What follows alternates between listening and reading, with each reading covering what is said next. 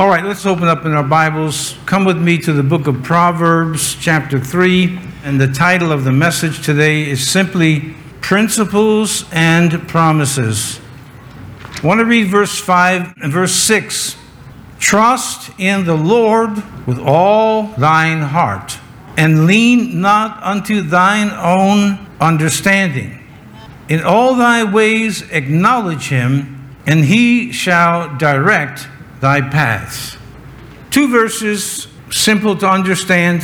There's nothing complicated about it. Trust in the Lord. Now, before I go any further, trusting in the Lord is done through this book. 31,102 verses in it. It's more than information. It's God's revealed will, principles, promises, and so on. And that's how we trust in the Lord, through the book. In any case, that verse, Proverbs 3:5, says, trust in the Lord with all of your heart, and don't lean unto your own understanding, which is all of our tendencies. We figure it out. And it turns out on so many occasions, we don't have it figured out. And if you're older and you have been diligently seeking after the Lord, my experience has been, the more I learn, it turns out it's revealed that, I see how much I don't understand. It's a little disconcerting. You think you're going to conquer it, the book, and you don't. Trust in the Lord with all your heart, and don't lean to your own understanding. Again, it's simple enough to understand. And in all your ways acknowledge him. So the way we acknowledge the Lord is by obedience. That's how we acknowledge him. And he shall direct thy paths. So we want, presumably everyone here, wants to have God directing their path. Even if it's difficult, and this way that we're in is difficult, because we know that in the end, it's going to be good. We want God to direct our paths. I don't know if I mentioned to you, when we went on vacation 2 weeks ago, and I've been traveling down to the Jersey Shore for, 60 years. And you always hit traffic on the Garden State. It's kind of a strange pattern. But now they've eliminated the tolls, and that was supposed to help things. And I can never remember hitting as much traffic as we did that day. People are GPSing alternate routes, and no matter which way you go, it's like Long Island. No matter which way you go, it's jammed up. There's only two really major thoroughfares there on Long Island. And it's kind of the same with Jersey Shore. But if you could say, God, is there another way, a clear path? We don't have to deal with this. That's the one that you want. It's the one I would have certainly chosen. And so in life, again, I presume that you want God to choose your path. Because no matter what you face in that path, the obstacles, the difficulties, in the end it is good. But it's not only good, it's the right path. It's the right way. So with that in mind, as I told you, I want to go over just a few principles we find in the book. And principle and law is really the same thing.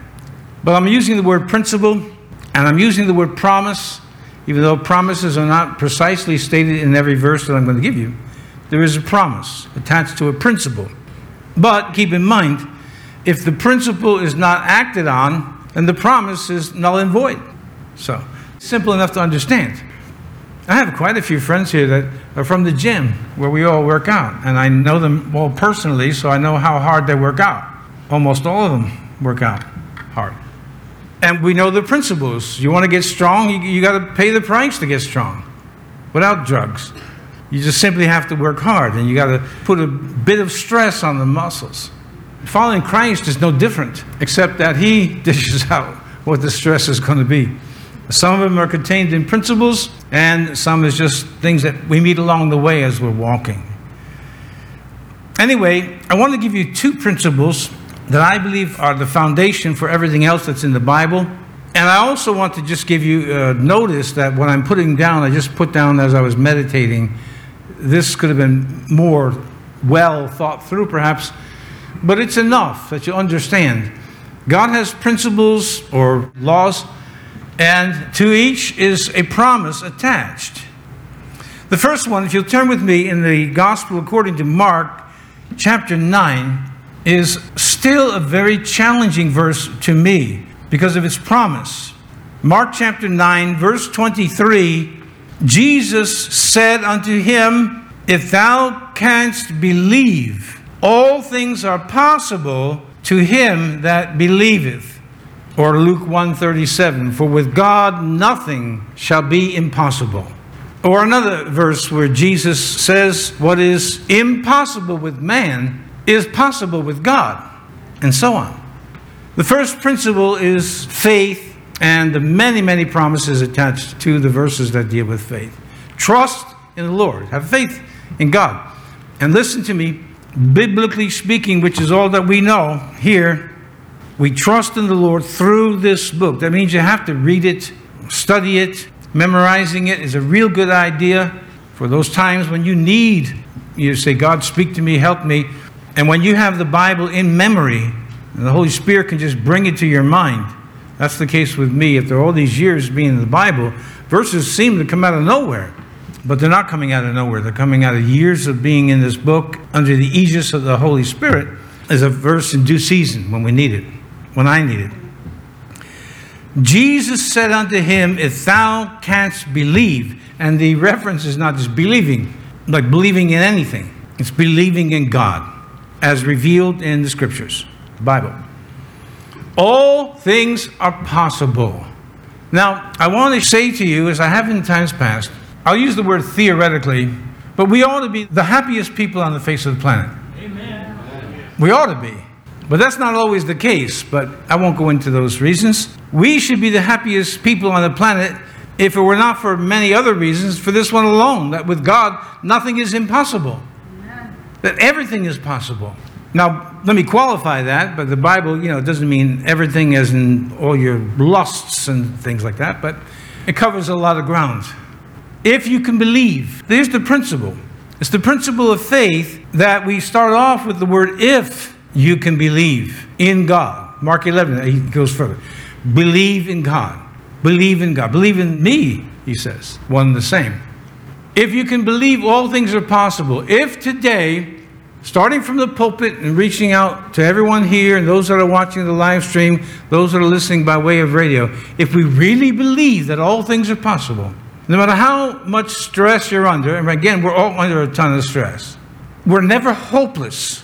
There's always hope. Things can change. No, things will change. You look at Jesus' ministry, I hope I can get to the promise of healing. You look at Jesus' ministry, and he's taking cases that were impossible. And I'm talking about just the healing ministry alone of Jesus. People are sick, people are dead. And he comes along, and then he tells us, if you can believe God, nothing is impossible. Now, the question is, do you believe it? Because the Bible is replete with examples of situations where it was impossible, specifically with Israel as a nation, for them to overcome or win in the battle, yet they won. And over and over and over and over and over again, credit is never given to men. I mean, by men, I mean generically speaking, people. It's never given to the wise general or the godly king. Oh, the credit is always given to God, to the Lord.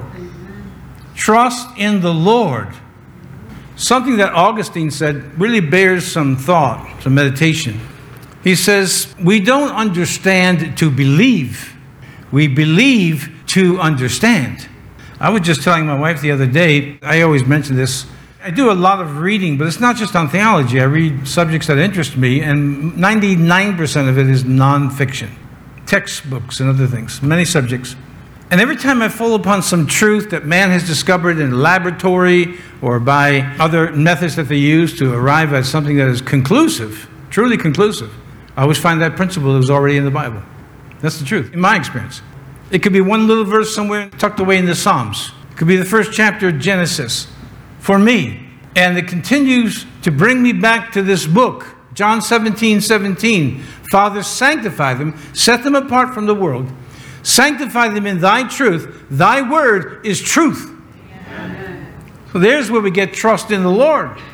That nothing that's in this book, that's the claim of the Bible, nothing that's in this book is untrue. It's all true, 100% truth. So Jesus says, if you can believe, all things are possible to him that believes. That's why I always remind you. I'm at the stage now where I can barely even read the news, let alone watch it. I don't watch it. I read it. And I can barely get myself to read it. First of all, I believe there's a lot of misinformation. So I don't know what really to believe, but you got to stay informed. But when I come back to the book, always I feel this great peace. It's intuitive, not just intellectual. Based on, again, my experience, it's intuitive. God wrote this book, and I'm not to lean to my own understanding to this point. No matter how bad, I don't know if anybody's going to say, the world's doing really well.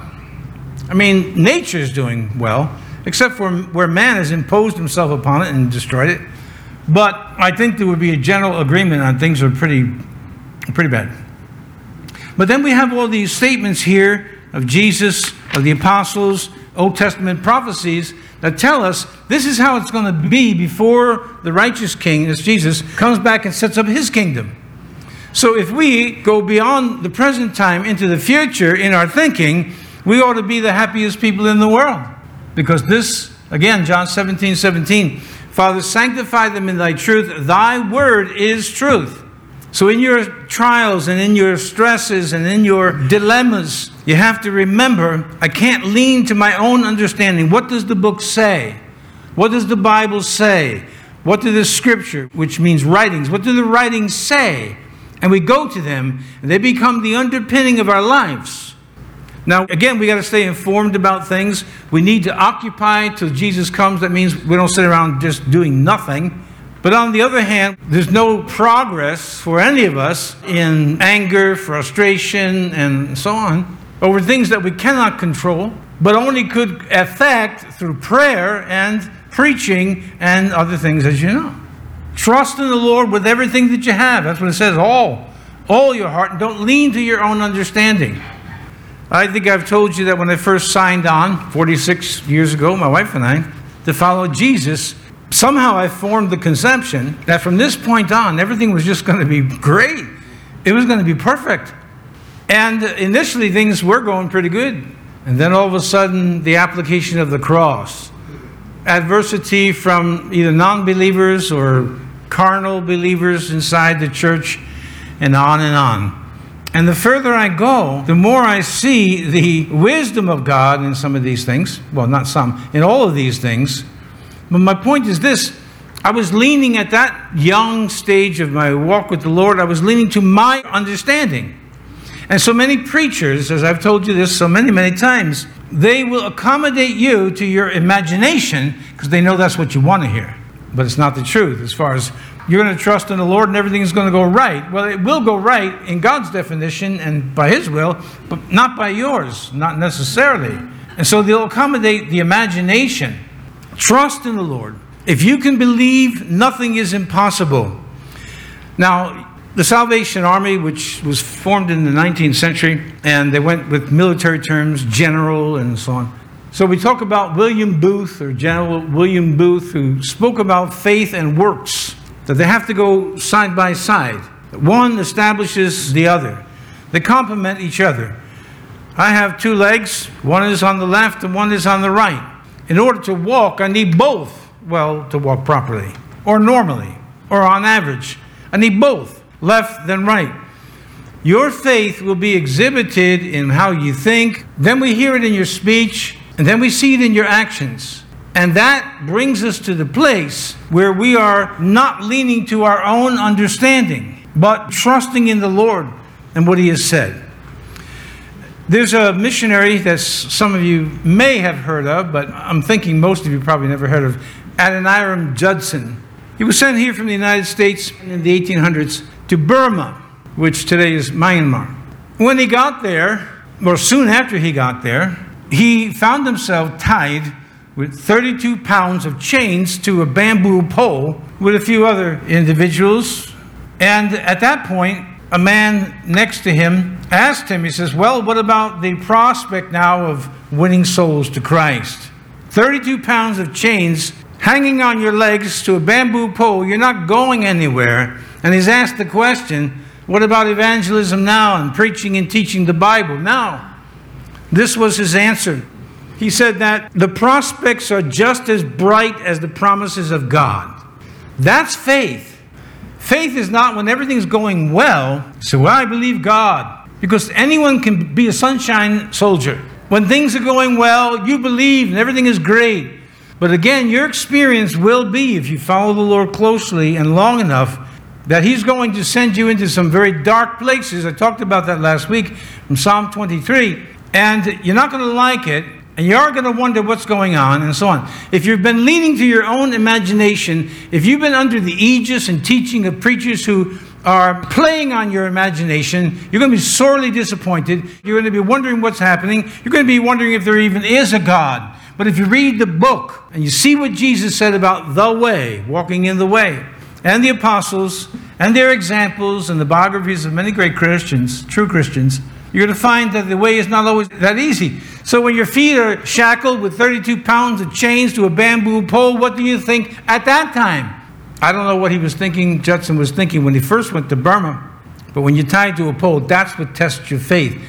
Faith cannot be validated unless it's tested. Make sense?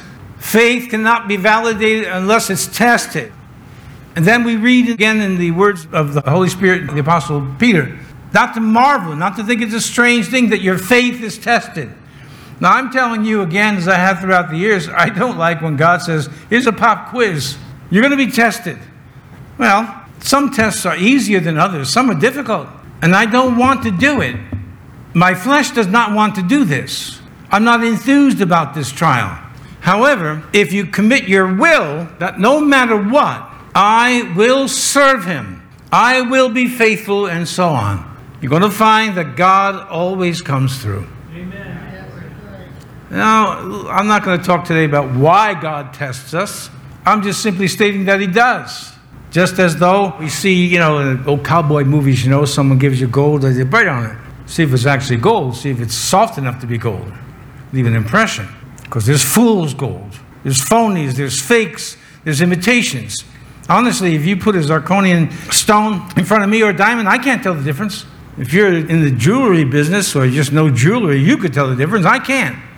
So, should have thought that through before you buy an engagement ring for somebody. If they don't know the difference, just get a zirconian. And they get a big one. So look at this. Man, it's 5 carats. Wow. It's one of the biggest in the world.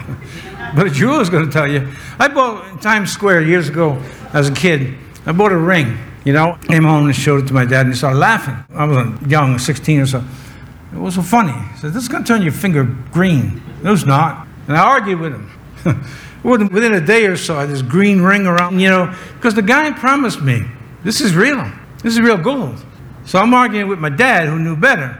And I learned a lesson. There's real gold and there's fake gold. There's a real Christian and a fake one. And we know how we measure ourselves to the veracity of our faith is against this book. That's it. I don't measure myself against you. You shouldn't be measuring yourself against me. Hopefully I'm providing a good example. That's what I'm supposed to do. Yesterday someone told me, we just met briefly in the gym. He says, now be good. And I said, I don't have a choice. That's I get paid to be good. Can't be bad and come over here and say, hey, Jesus loves you. But neither can you. The power of faith. The principles of faith. Oswald Chambers, who wrote a great devotional book, My Utmost for His Highest. He said this, faith for my deliverance is not faith in God. Faith means whether I am visibly delivered or not, I will stick to my belief that God is love. There are some things only learned in the fiery furnace. Now, of course, in that story, in Daniel, they were delivered from the effects of the fiery furnace. But throughout history, men and women who believe in Christ have not always been delivered. But the ones that we want to read about is the people who never recanted their faith. And that should be you in this hour of history, and me as well. So first we have the principle of faith that is applied to so many subjects. Again, this is just a brief overhaul of some of the principles attached to them as promises. The second principle that I believe underscores the whole Bible and our walk is the principle of holiness. Hebrews chapter 12, verse 14 tells us to follow peace with all men, right, everybody, and holiness, without which no man shall see the Lord. So here, first of all, it's given to us that holiness is not a lifestyle option. It comes with belonging to Christ, belonging to God. For he said, be holy because I'm holy. But it is, in my mind, a sad thing that holiness seems to be so misunderstood by so many people. Some of us were taught incorrectly that holiness means doing all of these sometimes absurd, mystical gymnastics, things that some of these people, and I'm not saying that they weren't true followers of Christ, I'm just saying they were misguided in the fact that what they're doing, like one person lying naked in a swamp, getting eaten, not to death, but just getting eaten to death by mosquitoes, so that he could please God and be a partaker of his suffering or something like that. I hate mosquitoes. I hate them with a passion, and flies along with them. But I find no need to go and lie in a swamp to prove that I love God and let mosquitoes eat me and say, I'm doing this for you, because God never requested that. But at the same time, neither did he say, when you follow me, you're going to have an easy time of it. Neither did he say, well, let me say it this way. As it has been put to me on occasion, and on one specific occasion I recall distinctly, someone saying to me, well, I was challenging him on a certain issue. And him saying in reply, well, God accepts me as I am. Now, he's many years in the Lord. God accepts me the way I am. And of course, the common retort is, but he loves you too much to keep you that way. You got 1, 2, 3, 5, 10, 15, 20 years under your belt. There should be some sign of growth, maturity in the Lord, in the book. And that, I would point to you, is exclusively found in what is called holiness. And again, it seems to me a sad thing that holiness is so misunderstood, that you have to go around like laying in a swamp, letting mosquitoes eat you. And so you have the admiration, in some cases, the admiration of men. Did you hear what he did? Man, how he loves God. No, that's just a mystical superstition. Look at, you don't have to go chasing hurricanes like some of these people do. I mean, I know they got a business that they report on. I'm not criticizing them. I'm just saying, I'm not going to chase a hurricane. We know, right, from last Saturday, we didn't chase that thing. It was chasing us. And no matter where we went, we couldn't get away from it. When you walk with the Lord, don't ever pray to the Lord things like, oh Lord, give me a cross to carry. Number one, you already have one. That's sufficient. I remember a man who I know and still know, and I know that he does serve the Lord, but early on in his walk with the Lord, in front of a few of us, he prayed, I told Satan today, bring it on. And everybody said, no. He's coming after you anyway. Where some of us here from the gym, we have a combat gym. They call it a combat gym. It's a boxing gym, MMA. And they have a ring in there. A regular ring. Look, if you're going to step between the ropes and you're going to step into the ring, you're going to fight. In most gyms, next to the ring, you find heavy bags and speed bags and all these things. And they're great for polishing your technique, but there's one problem. They don't hit back. When you climb in the ring, your opponent is going to be hitting back. When we climb into the ring to serve with Jesus, and we know that he is holy, so we're going to fashion our lives and our thoughts and everything after him, not mystical speculations, not imaginations, not what we think would please God. Just read what the book says. One problem with holiness is that people are always adding to it. The Pharisees did that. Always adding, adding, and adding. You don't need to, and you shouldn't, and God forbids you to do so. Just stick with what the book says. But my point is this: when you sign on for Christ, and you sign on not only to have a life of faith, you sign on for a life of holiness, and the opponent, for us, it's Satan and these spiritual powers in high places that the Bible mentions that we're actually fighting, not flesh and blood, they fight back. If you're in combat and you decide you're going to tell the enemy, we're going to kill you, they're going to shoot back. And why is this a surprise? Well, one reason that it's a surprise to modern Christians, and not only in America, but around the world in some places, it's a surprise because it's not taught. Nobody talks about it. And again, if you're naive enough to engage in your own imagination, you're going to find some preacher who's more than happy, a con artist now, not a real preacher. They're going to be more than happy to accommodate your imagination and tell you things that aren't true. Whenever I'm approached by some young, well, it's always been a young man. A few times I've had women I've trained in boxing. My question to young people is, why do you want to do this? Well, they have some different reasons, not just self-defense. And this is the truth. This is what I tell them. It's a stupid sport, which sometimes, it's insulting to young people because they're going to be the champion and all that. But what I'm trying to do is save their brain. I took a bunch of young people when they first started, some of them, all of them were from around here, and they wanted to train. And I said, listen, if you really want to train, we're going to have to go to Albany. And so we went down, I used to take them down once a week, and they had one of the top trainers in the country there that they got for free. One of the top trainers in the country, top 10 trainers in the country, and he was just on payroll with Albany.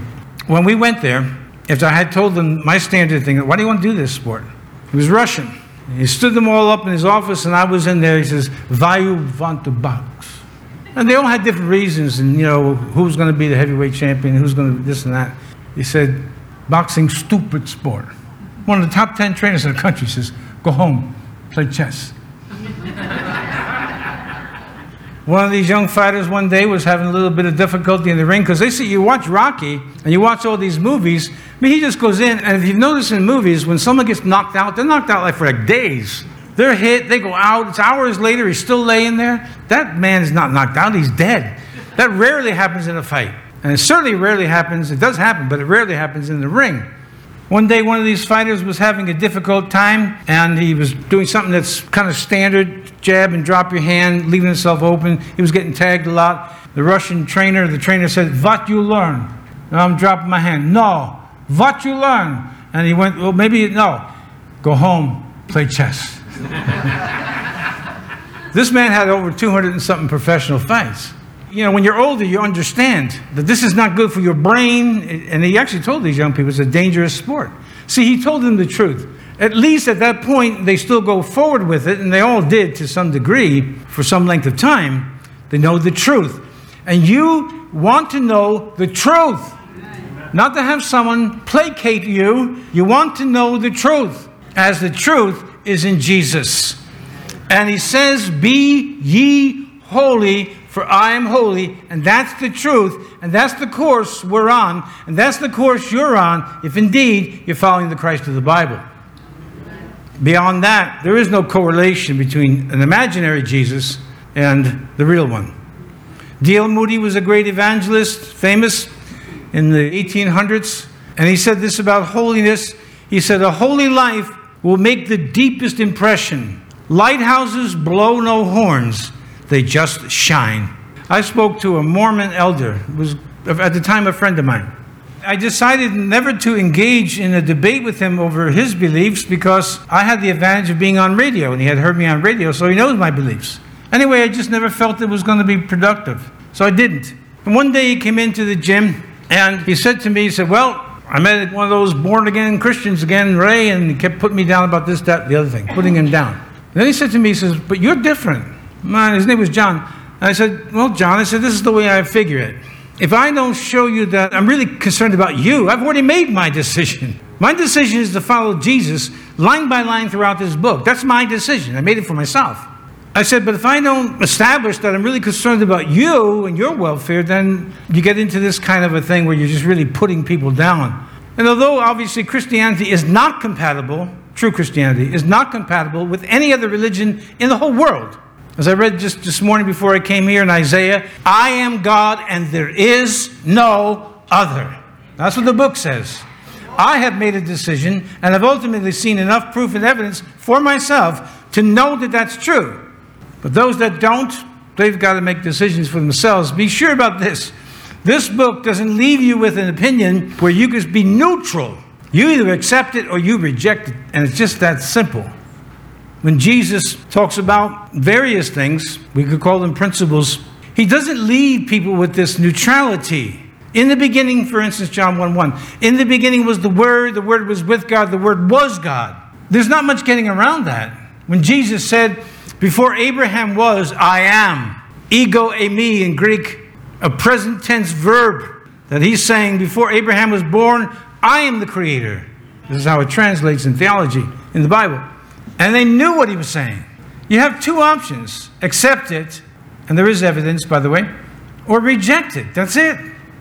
So when it comes to holiness and faith and many of these principles, you would be wise to accept them and to apply them, as our opening verse said, "Trust in the Lord with all of your heart." There's nothing half about it. All of your heart.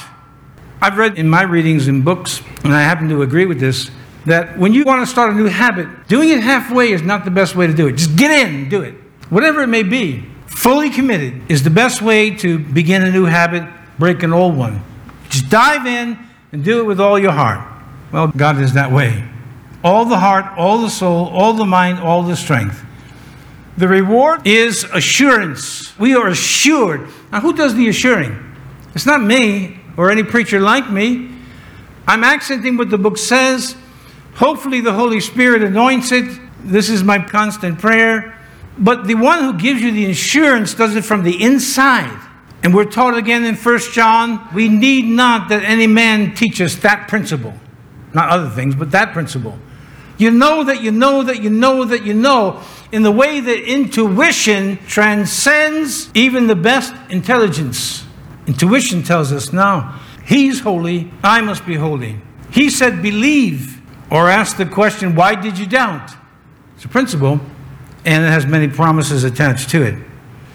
C.S. Lewis wrote about holiness. He said, how little people know that holiness is dull. In other words, they think it's dull. You're going to have a dull life. I had a friend of mine who I was sharing Christ with. One of his things was he just was bored. Life was dull. I said, you sign on for Jesus, it won't be dull. I think it was about a year later. He was calling me or telling me he's got to stop this and that and the other thing regarding the service to the Lord. Because there was so much. It's not dull. It's anything but dull. It is, well, again, let me quote Lewis, how little people know who think that holiness is done when one meets the real thing, it is irresistible. You see the good in it. Whereas, again, it's pictured to us as being for, I don't know, people who don't have a life. That's how we talk. The sign on my door that goes to my library, my office, does not say pastor's office. It says pastor's study. So you have people come and say, what does the pastor really do? Well, it's not dull. I'm always trying to find things I can get out from under doing. This is just that full. Because it's God we're talking about. So let me just give you quickly a couple of principles, some things to think about. Again, this is not exhaustive, just an example of. And let me talk to you about the principle of diligence. It's in the book here. Proverbs chapter 6, verse 1. My son, if thou be surety, surety means you are co-signing a loan. That would be one example. My son, if thou be surety for thy friend, if thou hast stricken thy hand with a stranger, then he tells you to just get out of it as quick as you can. And it's happened to me on more than one occasion. Try to do the right thing, and you put up some security for somebody, and twice it's happened to me, with no small sum of money in one case. And he was a preacher who wasn't paying his debts. Another bank was telling my wife and I, we're going to be taking your money. Well, God was good, and we got out of that one. But that's what this book says. Apply diligence to get out from underneath that thing. Benjamin Franklin said, diligence is the mother of good luck. We're so lucky. It has nothing to do with luck. Luck is a roll of the dice. A friend of mine some years ago, pastor, going through a rough time. And in order to encourage him, I was sharing with him some of my rough times. We know each other well. He knew my life. We weren't strangers. And he started off by saying to me, he said, well, you know, things go well for you because things have always come easy. I said, what, are you crazy? Things never have come easy for me. From the first day, they haven't come easy. Yesterday was not easy. Today is not easy. Because we have this principle of diligence, of being hard at work at whatever we do, whatever thy hand finds to do, do it with thy might, with everything that you have. You know, some of you here, you're informed people, you know the difference between old money and new money. Old money is the way many of us have made it. You get up and go to work. What? You get up and go to work. I'm wondering why every place I go, there's 3 weeks, 1 month, 3 months before we can see you. And everywhere I go, there's a sign saying we're hiring. I'm not really sure what's going on. But if you have the concept of old money, that means you work for it and you earn it, and little by little you put up in savings and all these different things. And you meet a young person, and for those of you who are younger, it doesn't mean that you think this way, but you meet a young person, and then all of a sudden they think that things just came easy your whole life. You got all this money. I've been working for over 50 years, 53 years. Didn't come because I was lucky, blessing of God, yeah. But there's still work and diligence. You don't learn the Bible by just flipping through pages and just say, oh, God, speak to the people, and just flip the pages. That's what we call Bible roulette. And eventually, you're going to come on the wrong verse on the wrong day. That's not how you learn it. It's diligence. To be a true preacher of the word, you must be diligent and committed to this book, and that takes sweat equity, and that's old money. I meet a lot of younger people. Forgive me again, the young people that are here doesn't represent you necessarily. I say, so what are you going to do now, out of high school? I'm called to be an entrepreneur, but they're never making money. Or they've watched or listened to some of these motivational speakers who are billionaires, But what they may not know, maybe what the entrepreneur might not be saying, is that they work harder than the average person to make their millions and their billions. They're always working, well, relatively speaking. But the new money is this idea that we're going to get it quick. And when we turn to the book and we see what it says there, it says that money is going to fly away with wings. What am I saying? There's certain ways of doing things that never change because it's a principle. The principle behind it is you work, let me use the expression again so I communicate, for old money. You go to work every day. You go to work, you come home, and life is sometimes not only difficult, it's not all that exciting. What are you doing tomorrow? Going to work. What are you doing tomorrow? Going to work. But that's how it's done. That's how you learn any skill. It doesn't matter what it is. You want to be a pianist, you want to be a classical guitarist, you want to be a singer. It's done by old money. It's done by diligence. But the promise is that it'll be lasting, especially when we apply our hearts diligently to seek the Lord. This is what the book tells us. It's not just going to a service, church service. It's applying our hearts to diligently find and know God. To know the author of the book requires diligence. God requires diligence. And so we come to this principle, but the promise, applying it solely now to God, is eternal. He says, and you will seek for me and find me. That's a promise. When you seek for me with all of your heart. Let me tell you something, my friends. We read Solomon at the end of his life. He was a broken man. And he said, man in his best state is altogether vanity. I'm at the stage of life where reports are coming more and more of who's died. The memorial service today for a good close friend of mine, just like that. You're gone. Eternity is now there. And when you keep that in mind, you understand that the only thing that's really of value in this life is God himself. To know God. To really know God. And it's something that man cannot give you, but thank God man cannot take it away. For I know whom I have believed, the Apostle Paul said, and I am persuaded that he is able to keep that which I have committed unto him against that day. I have known him. And he wasn't one, as you know, the original 12. Diligence is one principle that we come upon. Quickly, the principle and promise of health. How many people did Jesus heal? My son, attend to my words. This is Proverbs chapter 4, verse 20. 21 and 22. My son, attend to my words. Incline thine ear unto my sayings. Let them not depart from thine eyes. Keep them in the midst of thine heart. For they are life unto those that find them. These are the words here. And health, listen, to all their flesh. And I'm not going to quote the statistics, but there are statistics out there. People who attend church services on a regular basis actually have healthier lives. Now, some are going to say it's correlation but not causation. But I'm not going to debate in their world. I'm just going to simply say what God has promised, that these words are health to our flesh, not just to our minds, because the brain is fleshly. It's health to every part of us. Jesus healing the sick, I won't even mention that today. But think about this one here. Some of you remembered Cardinal Cook, New York City. Well, when he had his funeral, the United Press International wrote up a piece about him. And this is what it said. I want to read it to you. They sent out a story, it was a second-day story, on the funeral of New York's Cardinal Terence J. Cook. This is a true quote. This was the 8th paragraph. As the coffin was lifted and carried to the altar, more than 3,000 mourners sung the hymn, O Lord, our health and age has passed. That went over your heads. Give me a minute, I'm going to strike that from my notes. Oh God, our help in ages past is the hymn. The UPI put it out, oh God, our age and our health has passed. And it's a good thing I'm a preacher, not a stand-up comedian. Scratch that. Our health has not passed because it's in the hands of God. And when it does pass, Jesus said, if you believe on me, I will raise you up. Now, I'm not advocating a poor diet, typically an American diet. I'm not advocating but one thing. No matter how healthy or unhealthy you are, you're still going to die.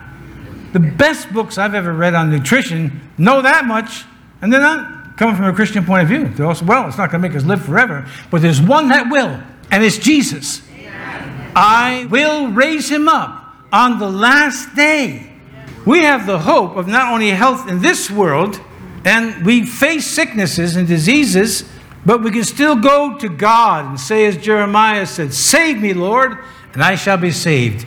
Heal me, and I shall be healed, for thou art my praise." And with this long train of little things that trouble us, and some big things as well, and I mean diseases and sicknesses and problems in our flesh, one day the body will be laid in the grave with the promise that God is going to raise it back up again. With that in mind, where is your wisest investment to be made in this life? I think it's good to have money saved for your so-called retirement, have some money aside for various things.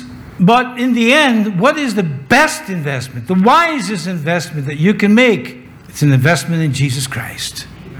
Making him number one, who has promised to raise us back up again. Quickly, is the principle and promise of peace. That's why I signed on.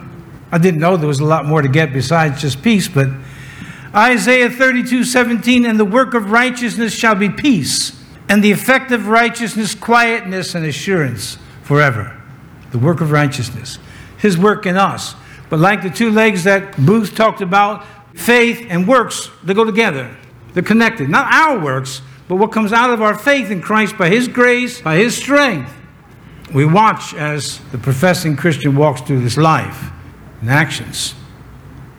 When Da Vinci was asked to paint the Last Supper, which we've all seen it, and he put the disciples in groups around Jesus, he asked a friend of his what he thought of the painting, and this was the remark his friend made about the chalice, the cup. He said, "It's marvelous." He says, "The cup is so real. It looks so real. You can almost reach out and touch it." To which, as the story goes, Da Vinci immediately took a brush and went right through the chalice. He said, "Nothing shall detract from Christ." Nothing shall detract from Christ. You've heard me say this, and it's a tongue-in-cheek statement to some degree, but I've given up on Christianity. If you want to know why, I'll have to write a book. But I have never given up on Christ. Amen. I've never given up on Jesus. I've never given up on this book. And you shouldn't either. Make that your chief investment in life. And everything else will be added to you. Whatever you need, God will add it to you. But make sure your chief investment is right here, in the Word of God. And so Jesus says in John chapter 3, "And as Moses lifted up the serpent in the wilderness, even so the Son of Man must be lifted up, that whosoever believeth in him should not perish, but have eternal life."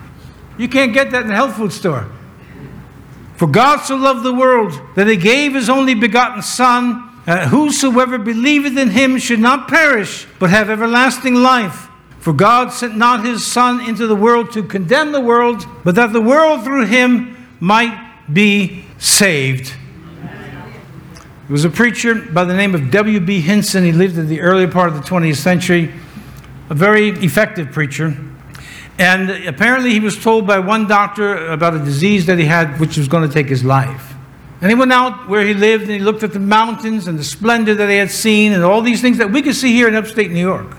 But he went on to say that it was not to be compared to the splendor that he was about to see when he met Christ in eternity. Another friend of mine just passed away. I routinely sent him emails letting him know I was praying for him. He developed, I believe it was pancreatic cancer. It's not a good cancer. And I checked my emails just out of curiosity to see the last one that he answered was in December. He said, "Thanks for praying. Everything's going well. His T cells were down," and so on. And then I sent him another one in May. No response until I got an email from the school. He was the president of the school where I got one of my degrees, that he had passed away. When I pray for people to get well, I believe for them to get well.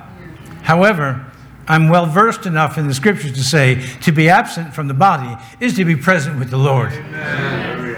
God will heal every single disease that you have except the last one. Something's going to take your life. Jack LaLanne died at 96. His stomach was still as flat as an ironing board. But something took his life. He didn't make it through pneumonia, and he passed away at 96. 96, 98, what difference does it make? We all know that we're facing that ultimate verdict. No matter how healthy you are, how strong you are, how wealthy you are, whatever is your claim to fame today, the greatest investment that you can make is in the principles and promises of God.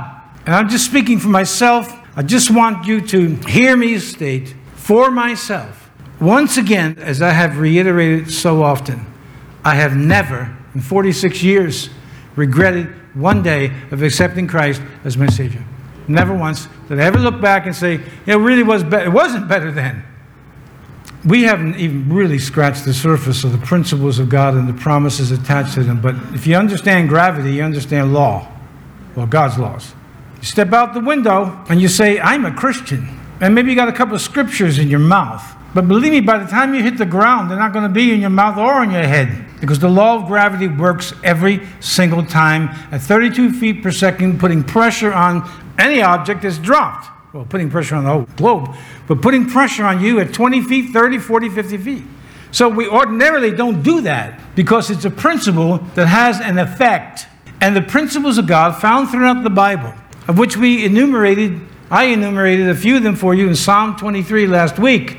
The Lord is my shepherd, I shall not want. But there are times, and you know it, that it looks like you're going to want. You're going to come up short. You come into the church, and Pastor Ray or some other preacher talks about the offering and says, I wish I could give this week, but I'm short. Well, you're going to get shorter still. Because there's principles involved in life, or the laws of God. And the one that we want to know beyond every other one, a man becomes what he thinks. Generic, remember. We become what we think. And here he says, think on these things. Think on these things. I just happen to be open to Psalm 37, but let me just give you this quickly. Fret not thyself because of evildoers, neither be thou envious against the workers of iniquity. It always seems to get away with what we don't get away with.